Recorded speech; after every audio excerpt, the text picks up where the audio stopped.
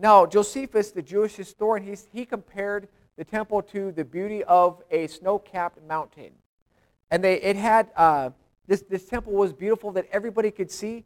If you look on the back of your bulletin, I have 3 little pictures. The first one, I'm sorry, yours is not in color, but it has a replica of what they kind of think the temple looked like based off of the writings, because obviously they did not have a camera to take a picture and then base it off of. They had to go by what was written down, but this is what they thought the temple looked like. And it was a big, beautiful temple, and it took 46 years to build. History shows that, but the Bible also in John chapter 2, verse 20 tells you it took 46 years to build the temple, and that is important because you have Bible backing up what history says, you have history backing up what the Bible says, which proves it really did happen. And that it is, if those things in the past were fulfilled, we know with a confidence that things in the future are going to be fulfilled. You can back up what you see with what you get in history. And Jesus predicted that not one stone of this little temple, even though it's a great big temple, is going to have one stone left upon another. And that's exactly true. We're going to see how that's actually possible. So the first thing that Jesus warns about is a warning of the destruction of Jerusalem. Now, with the warning signs is verses 8 through 24. We're going to look at first the general warning signs. They're everyday kind of situations that take place before, during, and after. But then we're going to look at one specific warning sign before the destruction of Jerusalem. Those who are paying attention, those who know the warning signs and heed the warning signs, are going to be the ones who survive. Those who ignore the warning signs are the ones who are going to perish, right? We got the reverse 911. We're going to get the warning sign, but what do we do with that? So the destruction of Jerusalem. First thing, there are going to be imposters before the destruction of Jerusalem. Verse 8. And he said, "Take heed that you not be deceived, for many will come in my name, saying, I am he, and the time has drawn near. Therefore, do not go after them." Now, where this is going to fall place in history, the destruction of Jerusalem, is going to take place after Jesus has died on the cross and risen again. Because if you look in your Bible, it's going to be like another month and a half before we get to that point. But Jesus is going to die, and Jesus, according to history, died between 30 and 33 AD. The destruction of Jerusalem, does anybody know what year that was? 70 AD. So you have 37 to 40 years where Jesus is not on the earth anymore, and during that time there's going to be lots of people saying, I am the Christ, I have returned. Josephus, the Jewish historian, says there were several imposters of Jesus during that time.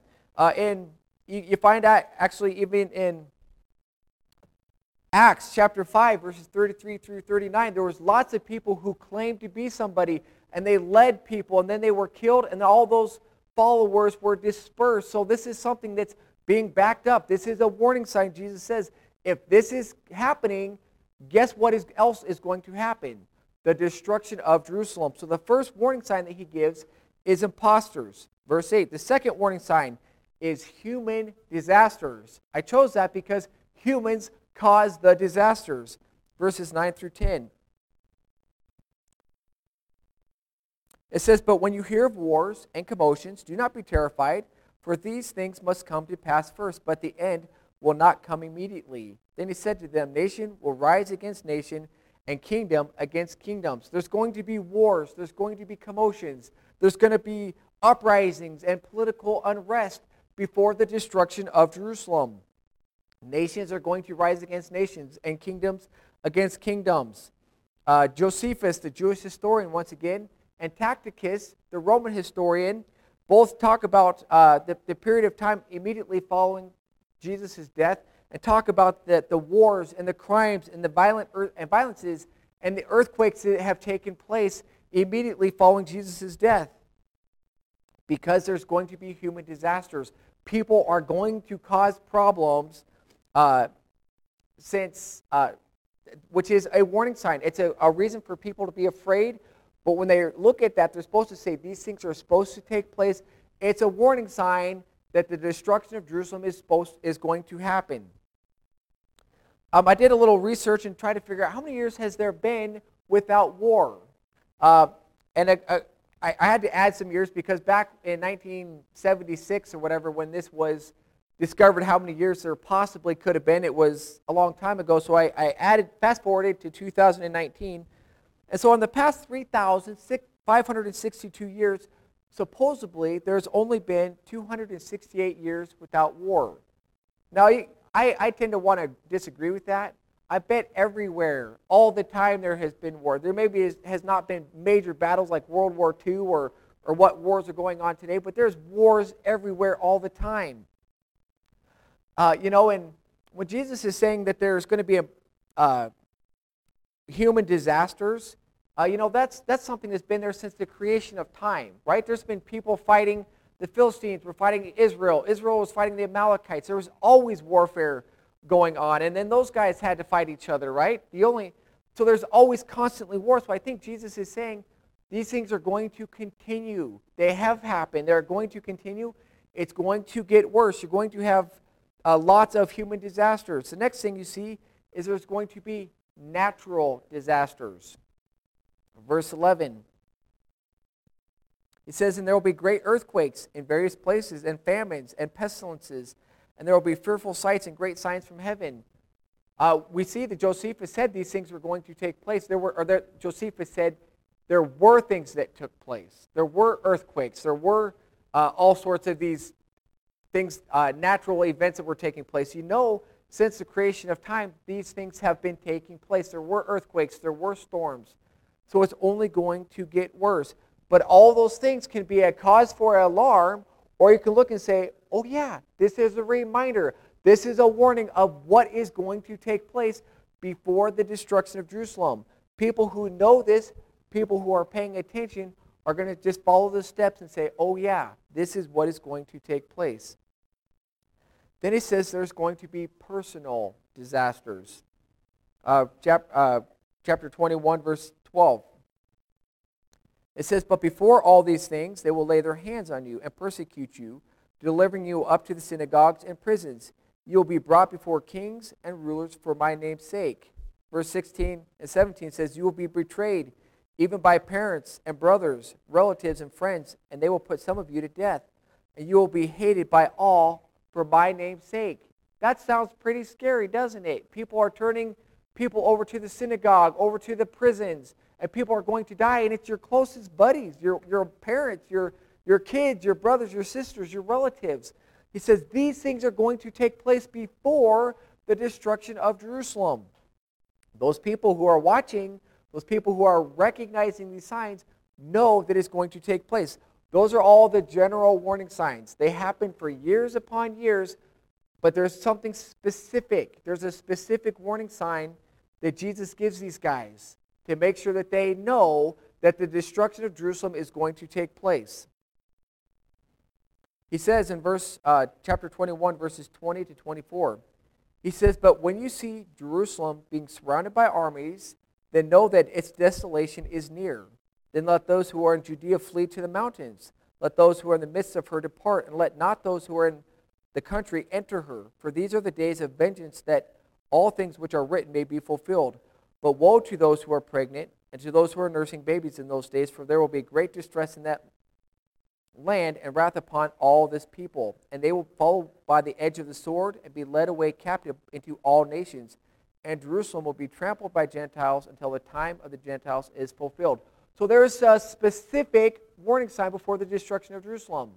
He says, when you see the armies start to surround Jerusalem, he says, you better get out of there. And they got their reverse 911 call. Eusebius, he's another historian, said that the church, there were certain men in the church who got a revelation that said, the destruction of Jerusalem is coming, you better get out of here. Those who believed, guess what they did? They left, right? Josephus said they deserted the city as swimmers deserting a sinking ship. Right? If there's a sink, we're all on a big boat, and it starts to sink. Are we all going to sit in the boat and wait till we all drown? No, we're going to jump off the boat and start swimming away, right? He said that's what they looked like around Jerusalem, because they started to surround the Jerusalem. They started to build these earthen works so that they could get into the city. And those who heeded the message said, I'm leaving. I'm taking my wife and my kids. I'm leaving anybody and everything behind who does not want to come with me. They got their reverse 911 call. Those who accepted the message got out of there. Those who did not believe the message, they stayed. I'm sure they looked at their city and thought, look how big and how powerful we are. We are going to be okay. 70 A.D., this is when the destruction of Jerusalem took place. A guy by the name of Titus surrounded the city for 5 months. And they were trying to get into the city, and finally, after 5 months, they did. The Roman army had 30,000 men.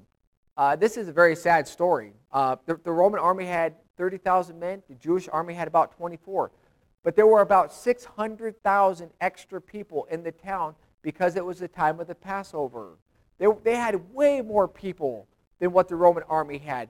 But when the Romans came in, they started just killing everybody. Man, baby, woman, child, old, young, it didn't matter. And they just slaughtered them left and right. About 1 million of them died. Between the 600,000 extra people, the people who lived in the city, and the soldiers, about 1 million people died because they did not heed the message to get out and to flee the city. They just stayed there, and so that's what they got to live with death. And it was, if you read online, you can read a lot about the history about people eating people and about people. It's terrible because they were just trying to survive, and by the time the Romans got in, they didn't have any strength to fight. They didn't have anything. They just, pretty much I think just stood there and took it and died because that's all that they could do. Lots of people died when they did not have to. About 95,000 people did get led away to be slaves, to be taken captive. And they were even used in like animal games to fight the animals for entertainment. It's like they died, or they were taken to be killed, or they were taken off as slaves, all because they had the warning and they ignored the warning. I don't care about it. I'm putting my confidence in the city or the fact that whatever message I heard was false, so they stayed. They reaped those consequences. And one of the sad consequences was that the temple was destroyed. The temple got burnt down, and it was so hot that all the gold and all the temple started to melt. And it started dripping on the walls and down the sides of the building, or the rocks. And so there you get to where every stone is going to be no stone left upon another, because there was gold all over the walls. You know what people are going to do? They're not going to say, we're going to leave part of this wall. They're going to take every single stone, take it apart, take out all the gold that they can have, right? And so Jesus predicted that was going to take place, that no stone was going to be left on another. And so it was fulfilled. It did not have to. The people did not have to die, but they chose to because they ignored the warning signs. The warning signs that took place before the destruction of Jerusalem, Jesus said they're going to happen. There's going to be imposters. There's going to be human disasters, natural disasters, and there's going to be personal disasters. Well, all those things were a warning sign before the destruction of Jerusalem. Guess what? They're also a warning sign of what's going to come for Jesus' second coming. He said those things were going to come.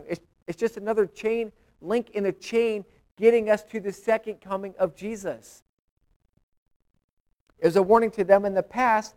It's a warning to those in the future. Now this is where it gets a little more challenging. Matthew chapter 24, if you turn in your Bibles there, like I said, Luke, it's the same passage, but Luke deals more with the destruction of Jerusalem. Matthew deals more with the second coming of Jesus.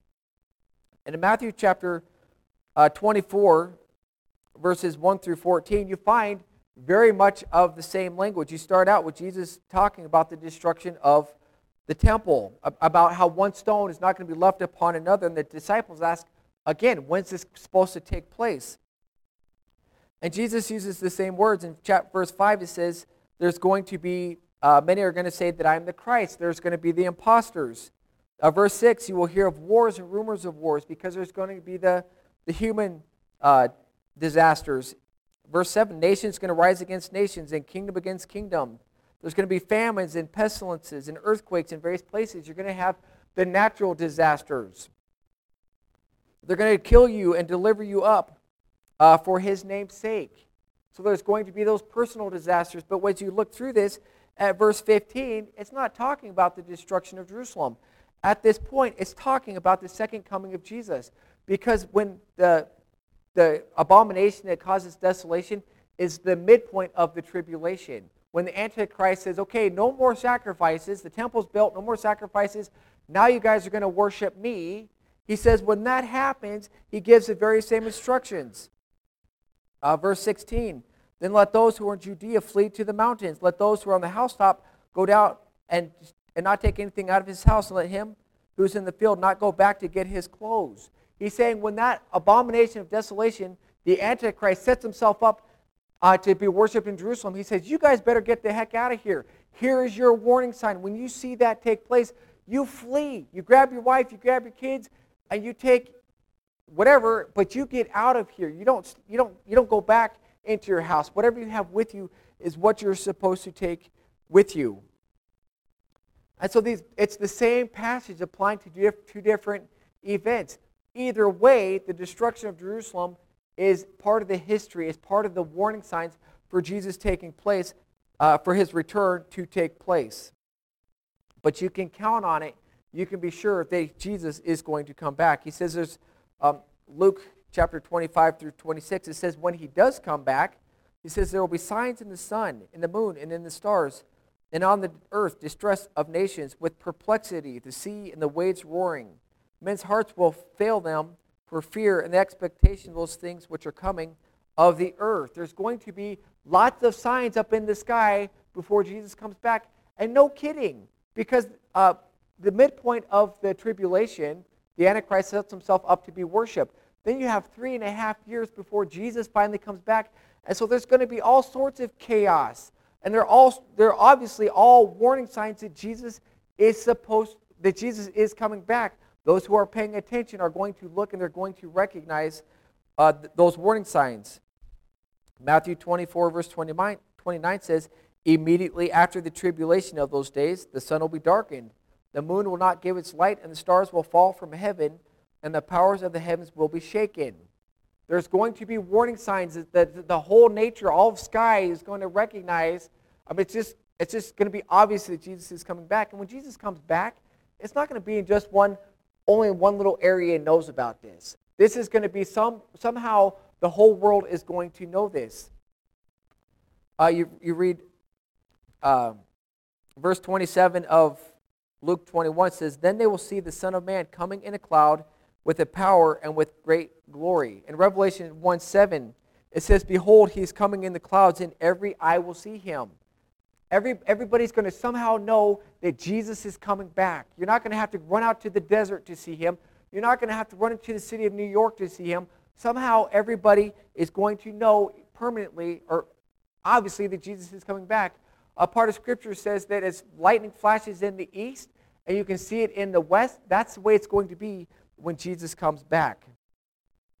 Now, this part of the warning really isn't for the people back then, because before the destruction of Jerusalem, that generation has died, and Jesus has not come back yet.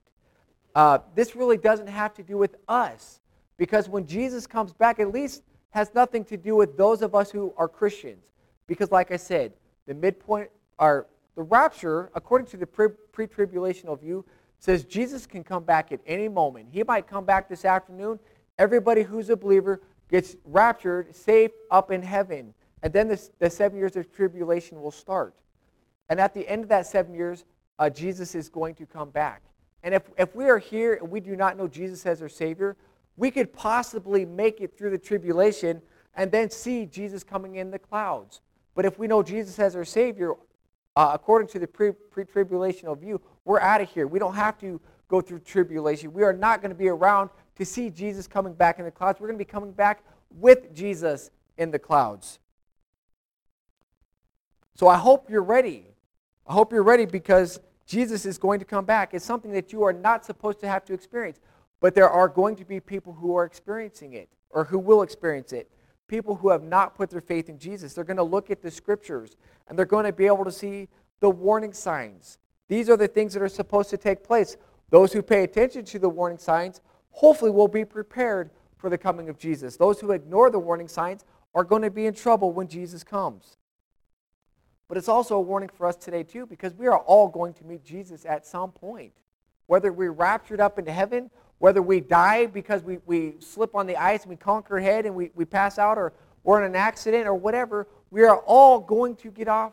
No one gets off this earth alive, right? We all know that. Everybody's going to die and they're going to stand before Jesus. So that's where we get to our third warning, is to make sure, what do we do in the meantime? Because that has already taken place. The destruction of Jerusalem has already happened, right? Jesus' second coming has not taken place yet. So we're stuck in the middle. What do? We need to be prepared. Jesus says to pay attention to the signs. Back in chapter Luke 21, verses 29 to 33. He gives a parable about a fig tree. Then he said to them, "Look at the fig tree and all the trees. When they are already budding, you see and know for yourselves that summer is now near." Has anybody seen any signs that spring is coming? Not yet? Okay. I was just hoping. Okay, I didn't know if there was. I haven't seen any myself, but I was just hoping. So he says, you guys look outside. You guys can tell when the summer is coming. So you also, when you see these things happen, know that the kingdom of God is near. When these kinds of things start taking place, you know that Jesus is coming. So when the imposters start to show up, which they have since the time of the destruction of Jerusalem, don't be misled. Understand that these things are a warning that Jesus is coming back. Verse 32 says, "Assuredly I tell you this, or I say this to you, this generation will by no means pass away till all these things have taken place. Heaven and earth will pass away, but my words will by no means pass away." So what he's referring to is these kinds of things. Once you see the abomination of desolation, you see the Antichrist sets himself up to be worshipped.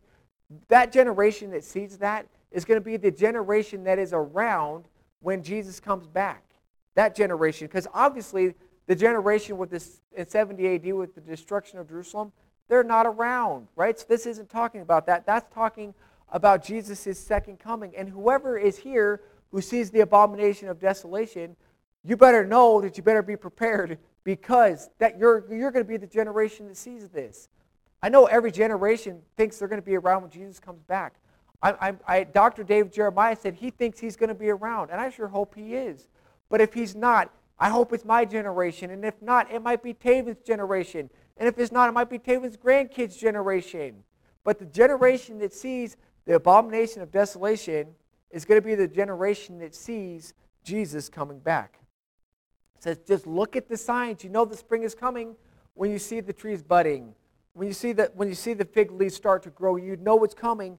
It's that certain, it's that clear that the second coming of the Son of Man is going to take place. And a lot of people are going to, verse 34, a lot of people are going to respond differently than being prepared. Verses 34 to 38, but he says, "Take heed yourselves, lest your hearts be weighed down with carousing and drunkenness and the cares of this life, and that day comes on you unexpectedly. For it will come as a snare on those who dwell on the face of the whole earth. Watch therefore and pray always that you may be counted worthy to escape all these things that will come to pass and to stand before the Son of Man." There's going to be a lot of people during that time who are not going to be ready. They're going to be so distracted by what's going on in this life, and they're going to be trying to find something to deal with that pain. You know, a lot of people, when they worry, they turn to a vice. They turn to drinking, or they turn to, I don't know, all sorts of things, right, that people turn to help them cope with worry. I used to bite my nails. I mean, I do bite them still, but not because I'm worried. But I used to bite them because I was worried. This is how I'm coping with it. And there's lots of things. Some people eat a lot because they're dealing with it. And that's how they're going to handle it, because they're not going to be prepared. They're going to look at all these signs, that they're going to be afraid. They're going to wonder, how do I deal with this? And Jesus says, look, you don't have to be that way. He says, make sure that you're prepared. So when the imposters come, you say, oh yeah, that's a warning sign. That means Jesus is coming back. Because if you're not prepared, you're going to be, or people will be, led away by the imposters. Because there are lots of people who get led away all the time by people saying that Jesus is back. And they start to follow that person until it's proven that that was not Jesus. When human disasters come, when there's wars and there's rumors of wars, people are going to spend their time being worried about it being on my front door if I'm not prepared, knowing that, oh yeah, Jesus said this is going to take place. This is just another warning sign that Jesus is going to come back. When the personal disasters come, when people are being persecuted for their faith, that's a big reason, right? A lot of people are going to be scared when that takes place. You don't have to be scared when that takes place. Yes, it might be painful. Yes, you might die. But it's a warning sign because you are going to be delivered. You're going to die, but you're going to have eternity in heaven. When people are being persecuted, don't be scared to shut you up. Say, okay, I'm going to keep going through with this. It's a warning sign. It's going to take place because Jesus is coming back.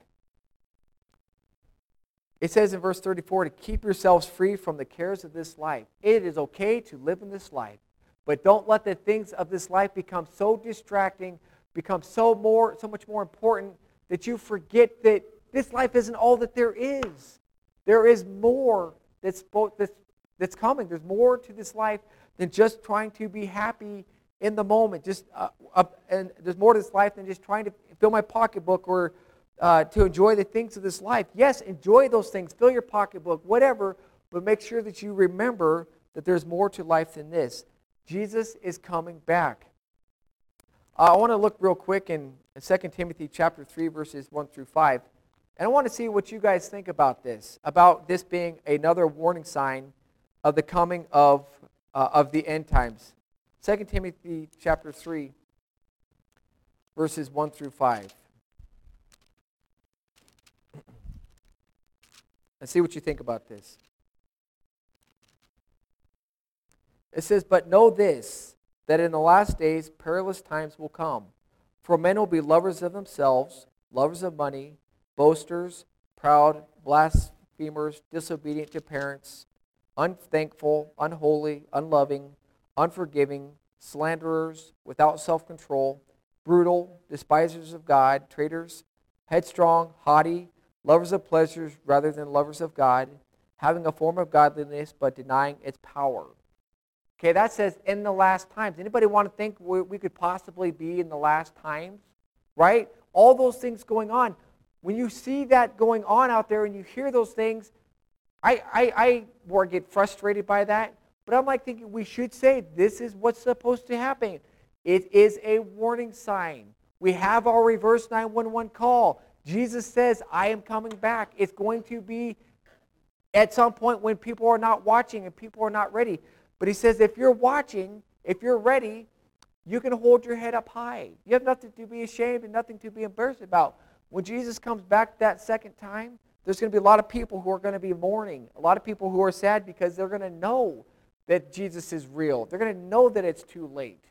But there's going to be a lot of people who are going to be holding their head back and saying, yes, finally, thank you. But if that pre-tribulation or rapture view is correct, we are all going to be out of here before that point comes, and we need to be making sure that we are prepared. How do we get prepared? Well, I'd recommend a few things. The first thing is make sure that you know Jesus Christ is your Savior, because that is the only way that you're going to be prepared to meet Jesus. I can try to say, God, I preached every Sunday. God, I went to church every Sunday. God, I gave lots of money to poor people. I could say I did all these good things, and that's not even going to count for nothing. Nothing, not one stitch of anything is that going to count for. So you need to make sure that you have trusted Jesus Christ as your Savior. The second thing that I want to say is to make sure that you are living for Jesus, right? That you're reading what His Word says, that you're putting into practice. You know, a lot of what we talked about over 2 years ago was about turning to Jesus and repentance. And that's turning away from the things that we used to do before we were saved and living differently. That still applies to us who have been saved for 20 years, 30 years, 40 years, is to still say no to those things of the life that we shouldn't do and say, okay, God, I'm going to live for you from this point on. So you put your faith in Jesus, and the second thing is you make sure that you are living for Jesus every day, because each day somebody meets Jesus face to face who is not expecting it. And someday that somebody is going to be you, or that is going to be me. And so we all need to make sure that we are living for Him. And the third thing that I would say is make sure that you help other people to get prepared, because they need to be prepared and know at least have the option to be prepared. Let them know that the storm is coming, right? When Dr. David Jeremiah said to reverse 911, people got that warning. They said, to heck with this. I don't care about the warning. I'm staying. All the other people left, but they had their chance. They knew that the warning was at least there. They can only blame themselves. We got to get out there and give that warning to people so that they at least have the knowledge of how to be rescued from hell for eternity. So if you don't know Jesus Christ as your Savior, you know simply how to do it. You just pray and say, Jesus, I'm a sinner. Please forgive me for the bad things that I've done. I'm trusting you alone for my salvation. And if you know Jesus as your Savior, then please do your best. Do better today than you did yesterday, me included, to make sure that I'm living for the Lord, and do even better to try to get that message out to other people. Let's pray. Dear God, I thank you for your word. I thank you, God, for this warning that you gave us, God. You gave us a warning that life without you is eternity in hell. You gave us a warning, God, that you are going to come back at any point, and we need to make sure that we're ready. You gave us a warning. We need to make sure that we're living for you from this point on. And I pray that you'd help us to do that. God, I know that we don't know when you're coming back. God, I know it gets hard to wait. It's hard to say no and fight temptation. But God, please give us the strength and the courage and the ability to do that. I thank you, God, that we have salvation waiting for us if we just put our faith in you. And if, God, there's any chance that somebody in here doesn't know you as their Savior, God, please burn it upon their hearts that they need to that they need to have that conversation with you and put their trust in you. God, I pray that you'd help us to have the boldness and the courage to get out and share this message with other people. And I pray that the people we talk to would understand and accept your message of salvation. And I pray for this in Jesus' name. Amen.